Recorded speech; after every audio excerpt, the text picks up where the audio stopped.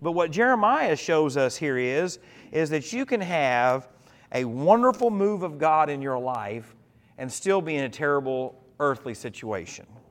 I think personally probably tonight when you go home and hopefully think about those events in your life, that you will realize that God probably moved the most in the difficult moments, in the moments where earthly things didn't seem to be the way that they should be. And so I just want you to think about that tonight, and especially in your personal life, about what has been your prison, right? Most of us hopefully haven't been in prison. In my younger days, I was arrested twice for illegal consumption of alcohol by a minor. They threw both those tickets out. It's not what you know, it's who you know. But if you were to pull me up on Judici Watch or wherever you go to creep on people who you question, you would probably see me on there for 2 of those times. But I've never been convicted. I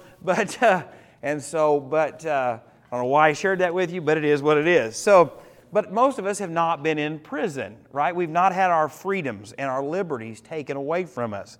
But we have probably been in emotional prisons, spiritual prisons, situations that we thought everything was closing in around us. And so I want you to think about that tonight, because I really want to encourage you tonight with this simple truth that God's promises don't depend on your circumstances. Or if we wanted to rhyme or to have the cool letters that go together, that God's promises don't depend on your problems, right? Your problems do not affect God's promises. They are true no matter what. And so any thoughts there on verse 1? Like I said,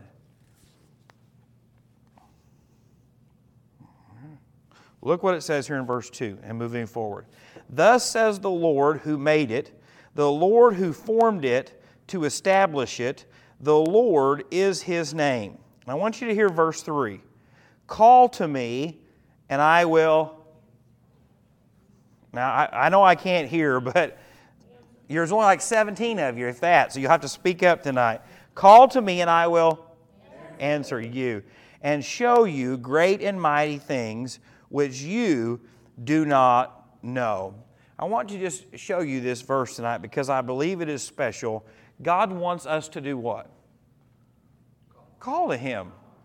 God expects His people to pray.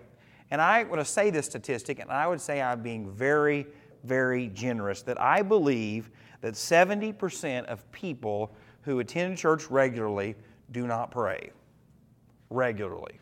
Now, I bet they pray when they're getting pulled over, or they pray when they're sitting with a pastor at a restaurant eating.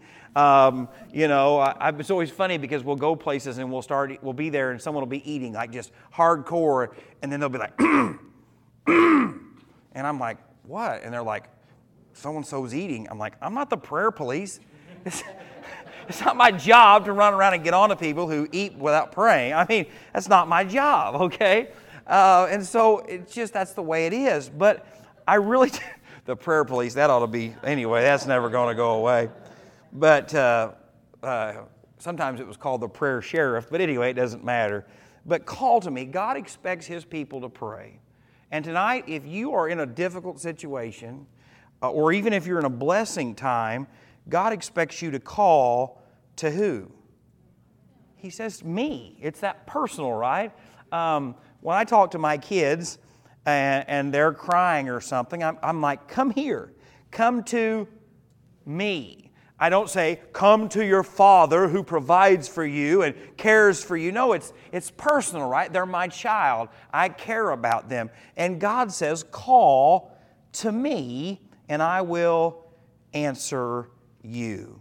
I believe that God is in control of everything. I believe the Bible teaches that. But I believe that God responds to the prayers of His people.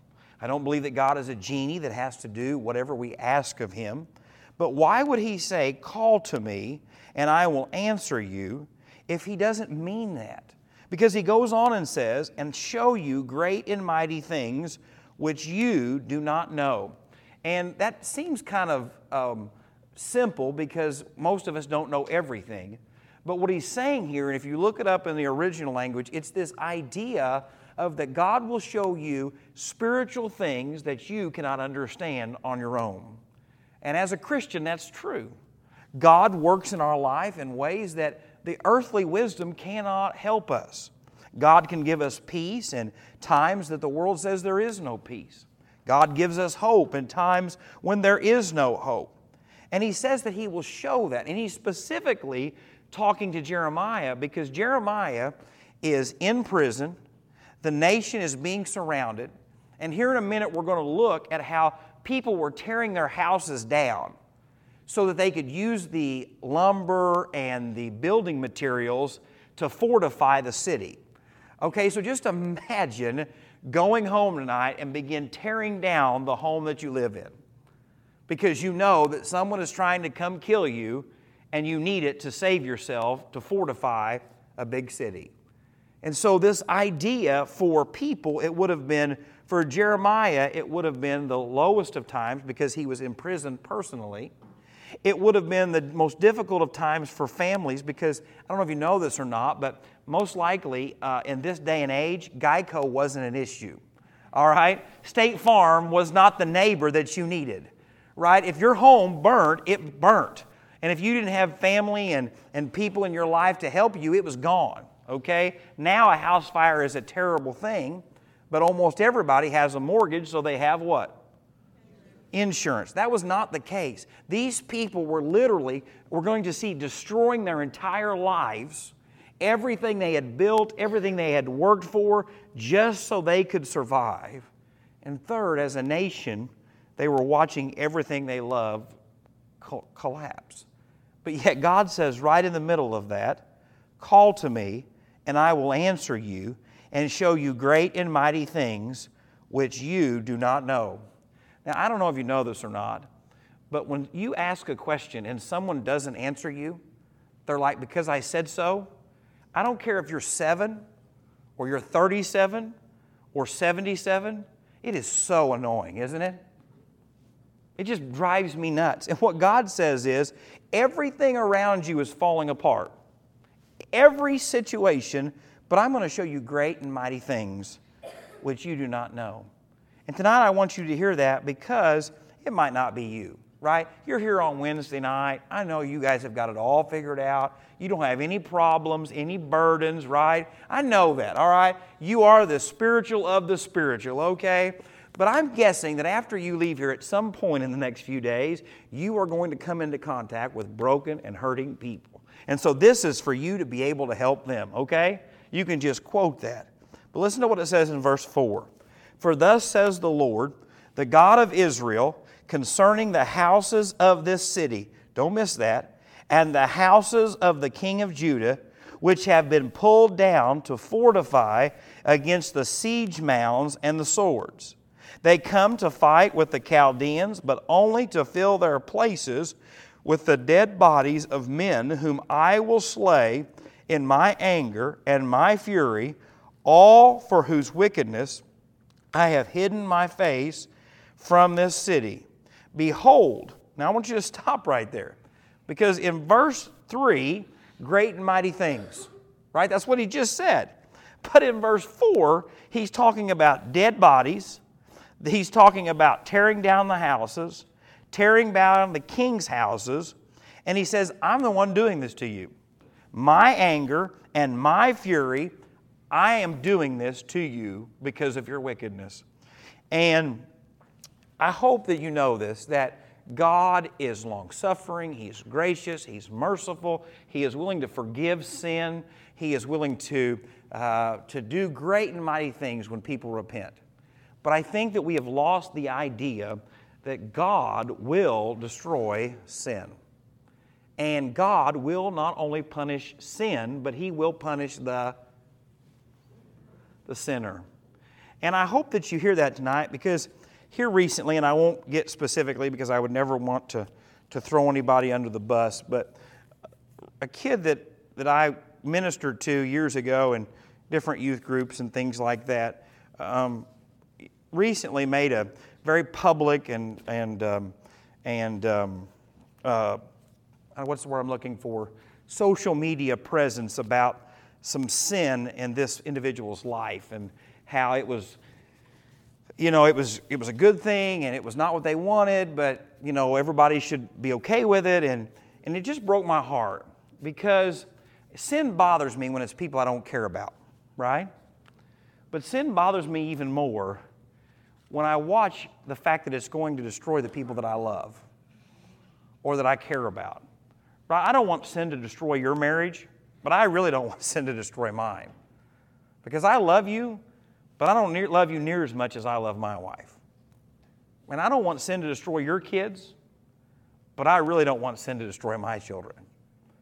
And so I want you to hear this because when he's talking about this, it doesn't seem to really make sense. How can we have good, but yet he's talking about this? And this is the reason. Regardless of how bad it seems or how broken things seem to be, God still is faithful. Because look what it says here in verse 6. Behold, I will bring it health and healing. I will heal them and reveal to them the abundance of peace and truth. Just stop there for a second. Peace and truth in the circumstances they're in is kind of like when a kid gets told by their parents, this spanking's going to hurt me more than it hurts you. No kid believes that, right? Not a child on this planet believes that. But God is just saying, I'm bringing death and destruction and judgment to you, but I'm also going to heal and bring health. It's kind of like, why don't we just skip the death and destruction part, right? But God knew that had to happen because of their sin, because of their stubbornness and rebellion, but also to prove that God is faithful. See, look what it says here in verse 7. And I will cause the captives of Judah and the captives of Israel to return. We've heard this before in chapter 32. And I will rebuild those places as at the first. I will cleanse them from all their iniquity by which they have sinned against me. And I will pardon all their iniquities by which they have sinned and by which they have transgressed me. Then it shall be to me a name of joy, a praise, and an honor before all nations of the earth, who shall hear all the good that I do to them. They shall fear and tremble for all the goodness and all the prosperity that I have provided for them. So I want you to think about this for just a second with me, that this idea of forgiveness, right, this theme here, is something that is very special. We know that there is a physical promise. We know there's a national promise. But this idea of forgiveness is something for us as saved people that should really mean something to us because we've experienced what forgiveness is.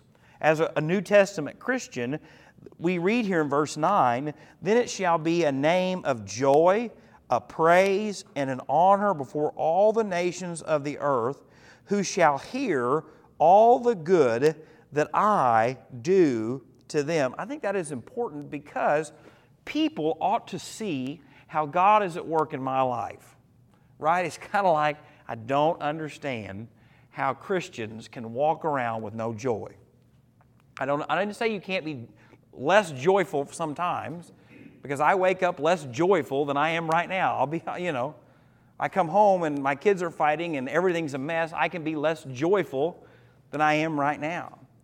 But if God has truly saved you and changed you and made a difference in your life, it ought to be evident to people around you about how good God has been to you.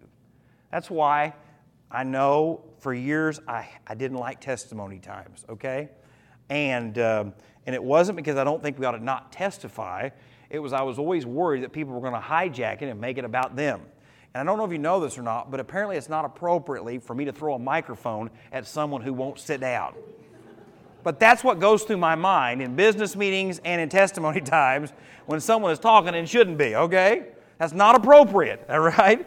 So, as you know, and what's on my face is what I'm thinking, right? I don't hide my emotions or feelings well. So when I'm up here and the finance report's going on, I'm going, I'm thankful that God's blessed us with money, but I don't want to talk about money. I want to move on to something better like the membership report. But I want you to hear this tonight because As God is at work in your life as an individual and your life as a family, our life as a church, there ought to be evidence that people can see and give praise to God for what He's done. Look here, though, in the last part of verse 9. Fear and tremble for all the goodness and all the prosperity that I have provided. And there in verse 9 there, if you want to flip over to Isaiah 60, verse 5, if somebody wants to flip over there really quick and read that for me. Yeah, so this fear is not as in the sense of like you fear spiders or you fear snakes. Read that one more time, would you, for me, if you don't care? So these promises, especially, we can take some of them for the Jewish people, right? And the specialness that God has with Israel, but also for the New Testament Christian, that we know that God is turning all these blessings back to His people. It doesn't always seem that way, right? You can turn on the television and watch how the wicked seem to prosper, the wicked seem to get away with things, the wicked seem to be enjoying life more than anyone else, but we know that is just for a season. But that real blessings and real treasures and real things that matter that God has in store for those that He loves. And so I think it's significant here because I want to just stop and say we started out with Jeremiah in prison, but yet God is still reminding him of the promises. The people are tearing down their lives and their livelihoods, and God is still reiterating the promises. And so just really think about that. And I know, like I said, you're the spiritual elite. When you go deal with the broken and the hurting tomorrow, that you can remind them that it doesn't matter how bad their marriage is. It doesn't matter how broken their family is. It doesn't matter how bad the diagnosis is, that God's promises are as true to you as when you're in the pit or as Joseph found out when he was in the palace. Thoughts? So I guess no one's ever been in a pit to understand that, but I think that if you're honest, when you get home tonight and start thinking about that it's in the pit, really, or the prison that God's promises mean the most. Not that they waver in their truthfulness, but in those moments is where it really matters the most. Because look where it says here in verse 10. Thus says the Lord, again there shall be heard in this place of which you say, it is desolate, without man and without beast, in the cities of Judah, in the streets of Jerusalem that are desolate, without man and without inhabitant, and without beast, the voice of joy and the voice of gladness, the voice of the bridegroom and the voice of the bride, the voice of those who will say, praise the Lord of hosts, for the Lord is good, for His mercy endures forever. And of those who will bring the sacrifice of praise into the house of the Lord, for I will cause the captives of the land to return as the first, says the Lord. He's just reiterating these promises over and over again. And I think that it's because they have the same problem that we do. We are very slow learners. And God repeats Himself and repeats Himself and repeats Himself because we are not willing to listen very well. We're not willing usually to take correction, and we're not usually willing to believe that He's going to be faithful. If you were to describe most people, would you describe them as faithful or unfaithful? I would say unfaithful, right? Now this group, no, I understand, the halos come out on Wednesday nights. I know that. But unfaithful. We can be unfaithful friends. We can be unfaithful church members. We can be unfaithful in marriage. We can be unfaithful in a lot of ways. And so for us, we view most things as, when's the other shoe going to drop? Right? I was reading on the Yahoo News today because Yahoo loves to take anything about Christians and magnify the worst, right? If it is a scandal or something bad in the Christian faith, Yahoo takes it and celebrates it. And so, as far as I'm concerned, they're useless. But anyway, it was about a a famous baseball pitcher who him and his wife were having marital trouble, and they went to see their pastor to counsel them. He was on the board of his charity. The pastor swindled money from the charity and slept with the baseball player's wife. That's what Yahoo chose to run with today. And when I read that, I thought, that don't surprise me. That don't surprise me at all. And in that moment, I was thinking, Jake, that's a pretty negative view. It's an honest view, in my opinion, but I was just like, nah, not shocked at all. And as I was praying for tonight, it broke my heart that should be the exception, right? Now, I believe that there are thousands and thousands and thousands of pastors all over the country and all over the world that are faithfully shepherding their churches, that love the congregations, that aren't doing that. But what does Yahoo do? That's what they run with. And friends, the reason is this. We have to believe that God is not like man. God doesn't break His promises. God doesn't waver. There in verse 11 it says, "For His mercy endures forever. And of those who will bring the sacrifice of praise into the house of the Lord, for I will cause the captives of the land to return as the first, says the Lord." Now, this is a significant promise, but it's even more significant because some of them have been carried into captivity, but not all of them yet. Right? They're still defending the city. They're still trying to board up the windows, and they're still trying to make a stand. But God says, I'm going to bring you back.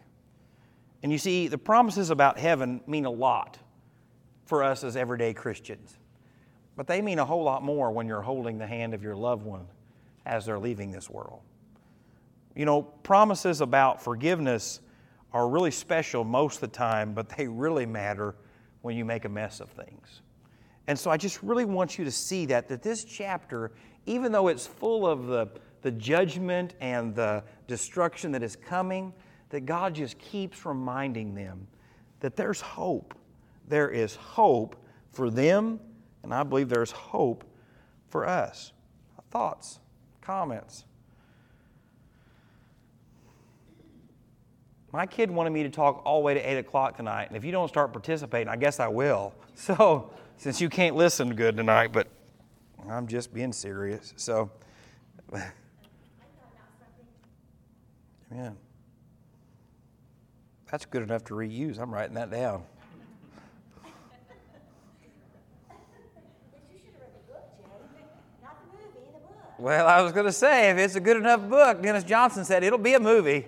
It'll be a movie. And if your high school social studies teacher told you that, you just got to believe it. Or junior high, or it's been a long time ago, so.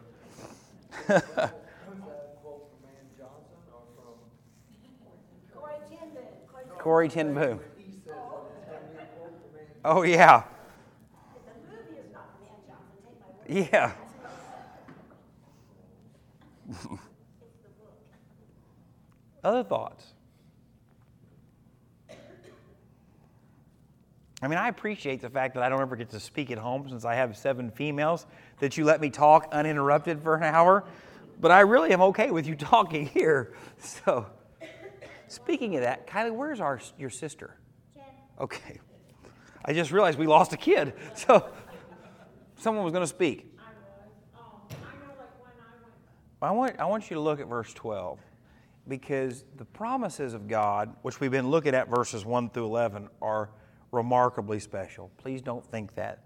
But I want to show you the significance, how it changes in verse 12. Thus says the Lord of hosts, in this place which is desolate, without man and without beast, and in all its cities, there shall again be a dwelling place of shepherds causing their flocks to lie down. In the cities of the mountains, in the cities of the lowland, in the cities of the south, in the land of Benjamin, in the places around Jerusalem, and in the cities of Judah, the flock shall again pass under the hands of him who counts them, says the Lord. Behold, the days are coming, said the Lord, that I will perform the good thing which I have promised to the house of Israel and to the house of Judah. And what you see about presence here, because God is specific here. You know, He is giving a geography lesson, you might say. He is describing all of the areas of Israel here, and He is specifically saying that He is going to be at work and moving and blessing in each and every one of them. If you've read through the book of Judges or even back into Numbers, you probably realize that there are some areas of Israel that some pretty awful things happen, okay? Some wicked, wicked things. If you went through our study with Judges, you saw there were some awful things, right? That they hacked up his wife and sent the pieces to all of the Israel, and what had happened to cause that, and God would wipe cities off the map, and the specifics, right? And so you think about, what are the two most famous, probably Old Testament cities that come to your mind? Sodom and Gomorrah, right? And so God is saying, though, that those specific places He's not mentioning, but He's encompassing all of it, right? The lowlands, the mountains, the south, the land of Benjamin, Jerusalem, Judah. And I think this is because we have to remember that God is omnipresent. He's everywhere, all the time. And I think it's easy to feel like God has abandoned us, right? And I think it's easy to feel like that God has more important things and more pressing issues to be dealing with, and that me and mine are not that important. But when He's talking about His blessings and His promises, He's saying that it's all encompassing here. He's not leaving it out. And so I think it is important when we think about the Great Commission that we're to go to where? All the nations, not just white nations, not just minority nations, but to all the ends of the earth. Because why? God is at work in all the earth. And so I think about that promises are important, but God's presence is important, that He is with me always. And I think it's something we struggle with as Baptists for this reason, okay? We have watched the television preacher treat God like, I went to heaven and I walked right up to God and I told Him what I thought and He told me what I thought, and we walked around and we're all like, whoa, right? I've read Isaiah. I read what it was like when he entered the presence of the Lord, or when John, and how that whole situation, and you went up and played a game of pickup basketball. That doesn't really make much sense, right?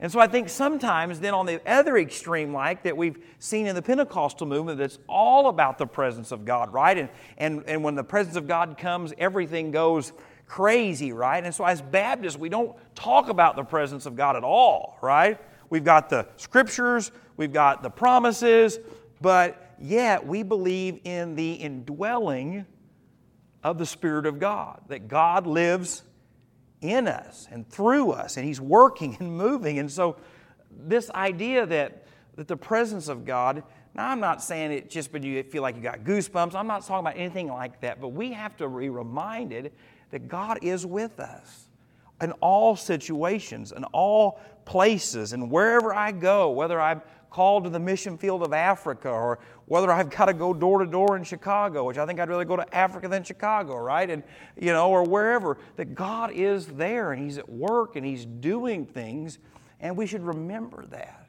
Thoughts? Yeah, adopted in. Yeah, and I think that's significant because sometimes, we look at the land as it was what was significant, and it was a blessing, but the land wasn't to be worshiped. Right? God was to be worshiped. Like the temple was special and it was significant, but it was who that was supposed to be worshiped at the temple? Right? It was Him. And so God literally told the children of Israel, you are to wipe these people out, you're to run them out, you're supposed to take homes that you didn't build and vineyards that you didn't plant, and they didn't, right? And we see how throughout the entire Old Testament, the side effects of that. Like I said, I'm teaching through, what am I teaching through on the nightly devotion? It's a book of Esther, right? I knew it was a book in the Bible, but, and if you look through the lineage, some of the lineage that was persecuting the Jewish people in the story of Esther was some of the offspring of people that were supposed to be wiped out in the conquest of the Promised Land. And so we see the consequences of that going all the way down through the New Testament, or to the New Testament even, in the Moabites, and all this intermingling was because the people of God didn't, like you said, take that promise that was entitled to them. Yeah. But then you think about that even too, right? When the children of Israel are leaving as slaves, all of the wealthy possessions they took were not theirs, right? They were the Egyptians. They get into the wilderness, and what do they do with all them wealthy possessions? They mold it down into an item of worship. It's idolatry. God gives them something, and they what? Corrupt it. And we have to be very careful as believers not to corrupt the things that God has given us. How many times have blessings turned into idolatry? Now, I could list them, like I could just start and say, I think this is idolatry and this is idolatry, but everyone that owns anything or goes anywhere or have any hobbies would be mad at me, so I'll just leave it alone tonight. But that's how it is. We live in the most prosperous nation in the world, even though some people are trying to ruin that. But yet our prosperity has been used for idolatry. Right? I just got so much stuff I can't be at church all through July. I got other places to be and things to do and places to hang out because I'm just overly blessed. Right? We got so much money and my kids are so talented, I'll just go ahead and get it specific. It don't bother me. Whoever's watching can take it or leave it, right? We're going to be gone because we've got events and sports that have to be done, right? Your kids are healthy. They're athletic. That doesn't mean it's supposed to be used for idolatry. And so I just really want you to see that that pattern has always been the case. Satan wants us to misuse the blessings that God gives us. How about a church building? A church building is a blessing. It is a tool. We should be thankful for it. But how many times does it become the idol? When I was in Kentucky the other day for Ann Johnson's dad's funeral, there was a church that said, when you turned off the road, it said, the Church of Christ meets here. Or I think that's what it says. That's their, instead of like the first Christian church, that was what was on the side of that building was, I can't remember the name of the church, meets here. And I thought, well, I'd like for that to be on the sign out front, right? Not 10 Mile Missionary Baptist Church, but 10 Mile Church meets here. And just see how that would go for logos on our t-shirts, right? No, but it's true, right? That this is a place where we come and we can fellowship and we can study God's Word and we can use the gym and we can, all of those things. But it eventually is just going to burn up, right? It's just going to fall apart. And so, but yet how many fights and splits have happened over buildings, right? I was so pleased we voted unanimously to take carpet out of one section of this building. I thought, hey, it can't happen. It's not going to happen. And we did, right? It was a miracle in itself. Not like parting the Red Sea or the Mississippi Squirrel Revival, but pretty close, right? So promises, presence, and let's continue on. Look what it says here in verse 14. Behold, the days are coming, says the Lord, that I will perform the good thing which I have promised to the house of Israel and to the house of Judah. In those days, at that time, I will cause to grow up to David a branch of righteousness. He shall execute judgment and righteousness in the earth. In those days, Judah will be saved, and Jerusalem will dwell safely. And this is the name by which she will be called, the Lord our righteousness. For thus says the Lord, David shall never lack a man to sit on the throne of the house of Israel. Nor shall the priests, the Levites, lack a man to offer burnt offerings before me, to kindle grain offerings, and to sacrifice continually. So we looked at the promises, we've looked at the presence, and if you were thinking what the title of this one section was going to be, it would be what? The person. It is speaking about a person here. And who would that person be? Jesus, right? Look what it says there. It's talking about a king sitting on the throne, and it's talking about a priest, right? There's only one king, priest in the New Testament. It's not me, it's not you, it's Jesus, right? We have a high priest, the New Testament says, who we can approach the very throne of God. We know through the New Testament that He is the King of Kings and Lord of Lords. And so we have to remember that the promises of God are special, The presence of God is special, but the person of Jesus is who is special. Because we see here that even if you thought today that Israel had been blessed this way, Jerusalem doesn't dwell in complete safety, right? They are not executing judgment on righteousness in the earth. And so it's talking about a person. And so tonight I really want you to think about this, because there is only one who could make a way for us to be saved. And that was Jesus, right? The offerings, the grain offerings, and sacrificing continually. We know that the high priest was only able to go into the Holy of Holies how often? Once a year. So you cannot continually do something once a year, right? But yet we know here that Jesus fulfills this, the Lord our righteousness. Now, it's a word that you never hear at church anymore, but it's imputed righteousness. Imputed righteousness. Anybody know what imputed righteousness means? It's not deserved, it's poured on you. Yeah, right? Absolutely.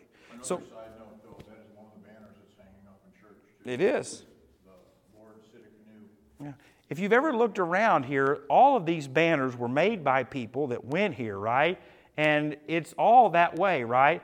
The resurrection and the life, the Lord is here, the way, all of those. And in the sanctuary, we have them on the side. And right over here, the Lord is healer. And I can't remember what that one says. It's got chairs in front of it. But it's that significance. Over about where the bridlings sit. Over a front row on the very far right?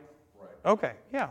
And so it's there for a reason. And so tonight I want you to know that there are many people who read the Bible and love the promises of God, right? I love the fact that I could be forgiven.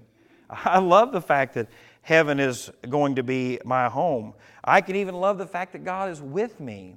But what really makes our faith different is the person of Jesus Christ, right? It is Him and Him alone who saves us. He is the one who on the cross took my sin and shame and gave to me perfection and righteousness. And so we're going to finish right here and we're going to run to the end, okay? So we've looked at the promise, we've looked at the presence, we've looked at the person. I know I'm doing the whole P thing tonight. It's easy. So, and the permanence, right? If something is special, it's long-lasting. And look what it says here in verse 19. And the word of the Lord came to Jeremiah, saying, Thus says the Lord, if you can break my covenant with the day and my covenant with the night, so that there will not be day and night in their season, then my covenant may also be broken with David my servant, so that he shall not have a son to reign on his throne, and with the Levites, the priests, my ministers. As the host of heaven cannot be numbered, nor the sand of the sea measured, so I will multiply the descendants of David my servant, and the Levites who minister to me. Moreover, the word of the Lord came to Jeremiah, saying, Have you not considered what these people have spoken, saying, The two families which the Lord has chosen, He has also cast them off. Thus they have despised my people, as if they should no more be a nation before them. Thus says the Lord, If my covenant is not with day and night, and if I have not appointed the ordinances of heaven and earth, then I will cast away the descendants of Jacob and David my servant, so that I will not take any of his descendants to be rulers over the descendants of Abraham, Isaac, and Jacob, for I will cause their captives to return and will have mercy on them. So what is happening here is there were people in the nation of Israel who were saying that Yahweh, God, had rejected these two families, the children of Israel. These families were not the royalty or priestly families, but they're talking about the northern kingdom and the southern kingdom. They were trying to convince people that God had broke His promises. You've probably seen a movie from time to time, and maybe you haven't seen it. But it was Mel Gibson, and it was set in the Revolutionary War. Anybody know what movie that was? Yes. And there is a scene at the end, right, that the armies are retreating, And Mel Gibson grabbed something. You remember what he grabbed in that movie? Yes, and he did what? Ran toward it, right? And he stands up there on the, I guess it was probably an abandoned porch of a house or something. I'm not sure exactly what it was. And he does what? He tells them to retreat, doesn't he? Just keep going. No, right? He waves this flag and he's trying to inspire them. And all these militia men are running the other way. They all start looking. And if you're watching that movie like I am, I'm like, no one likes the British, right? But some British person's watching that now. But anyway, and so they all turn and they go back, right? And see, this idea is these people had given up, right? They're saying, God's abandoned us. That's going to come back to bite me. But anyway, God's going to call me to go on a mission trip to Great Britain, and that's going to be what's playing before I get there, thanks to Yahoo News. But anyway, that's this idea that the people had said, God has abandoned us, God has failed us, God has left us, God's not with us. God has just chosen to abandon us. And God says, day and night, all these things, stars in the sky, I have been faithful. And so tonight I want you to know that God's promises are important, God's presence is important, God's person of Jesus Christ is important, but the fact that His covenant is permanent is what should matter to us. That is why I believe that it is a terrible thing to teach that people can lose the salvation that God gives them. Right? I believe that the security of the believer has been used by people the wrong way, right? They said a prayer at 7 years old in Vacation Bible School. They've lived like the world their whole life. God's kept them. They probably were never saved in the first place, okay? That's not what we're talking about. But if God truly saves you and the Spirit of God comes to live within you, God keeps you saved. It is a permanent thing, right? We looked how the Holy Spirit is poured out forever. But the promises and the covenant that God made with Israel, the Jewish people, what He makes with us, the spiritually adopted people, is a permanent covenant. And this is important because if God chose not to be faithful, we would be hopeless, right? If God was not faithful and our salvation depended on us, you would lose it the moment that you had it. Right? There's nothing you and I could do to earn the love of God originally or continually. You were saved by grace, right? And so God chose the people of Israel that He worked through. God has worked in our lives, and so we have to be reminded that God's promises, God's presence, God's person is permanent. And so you need to take that to the heathens that you're going to be around this week and remind them of those four things, because I know that you've never struggled, you've never had those doubts, fears, and discouragements, but those four things, I hope, will be an encouragement to you wherever you're at on your spiritual journey.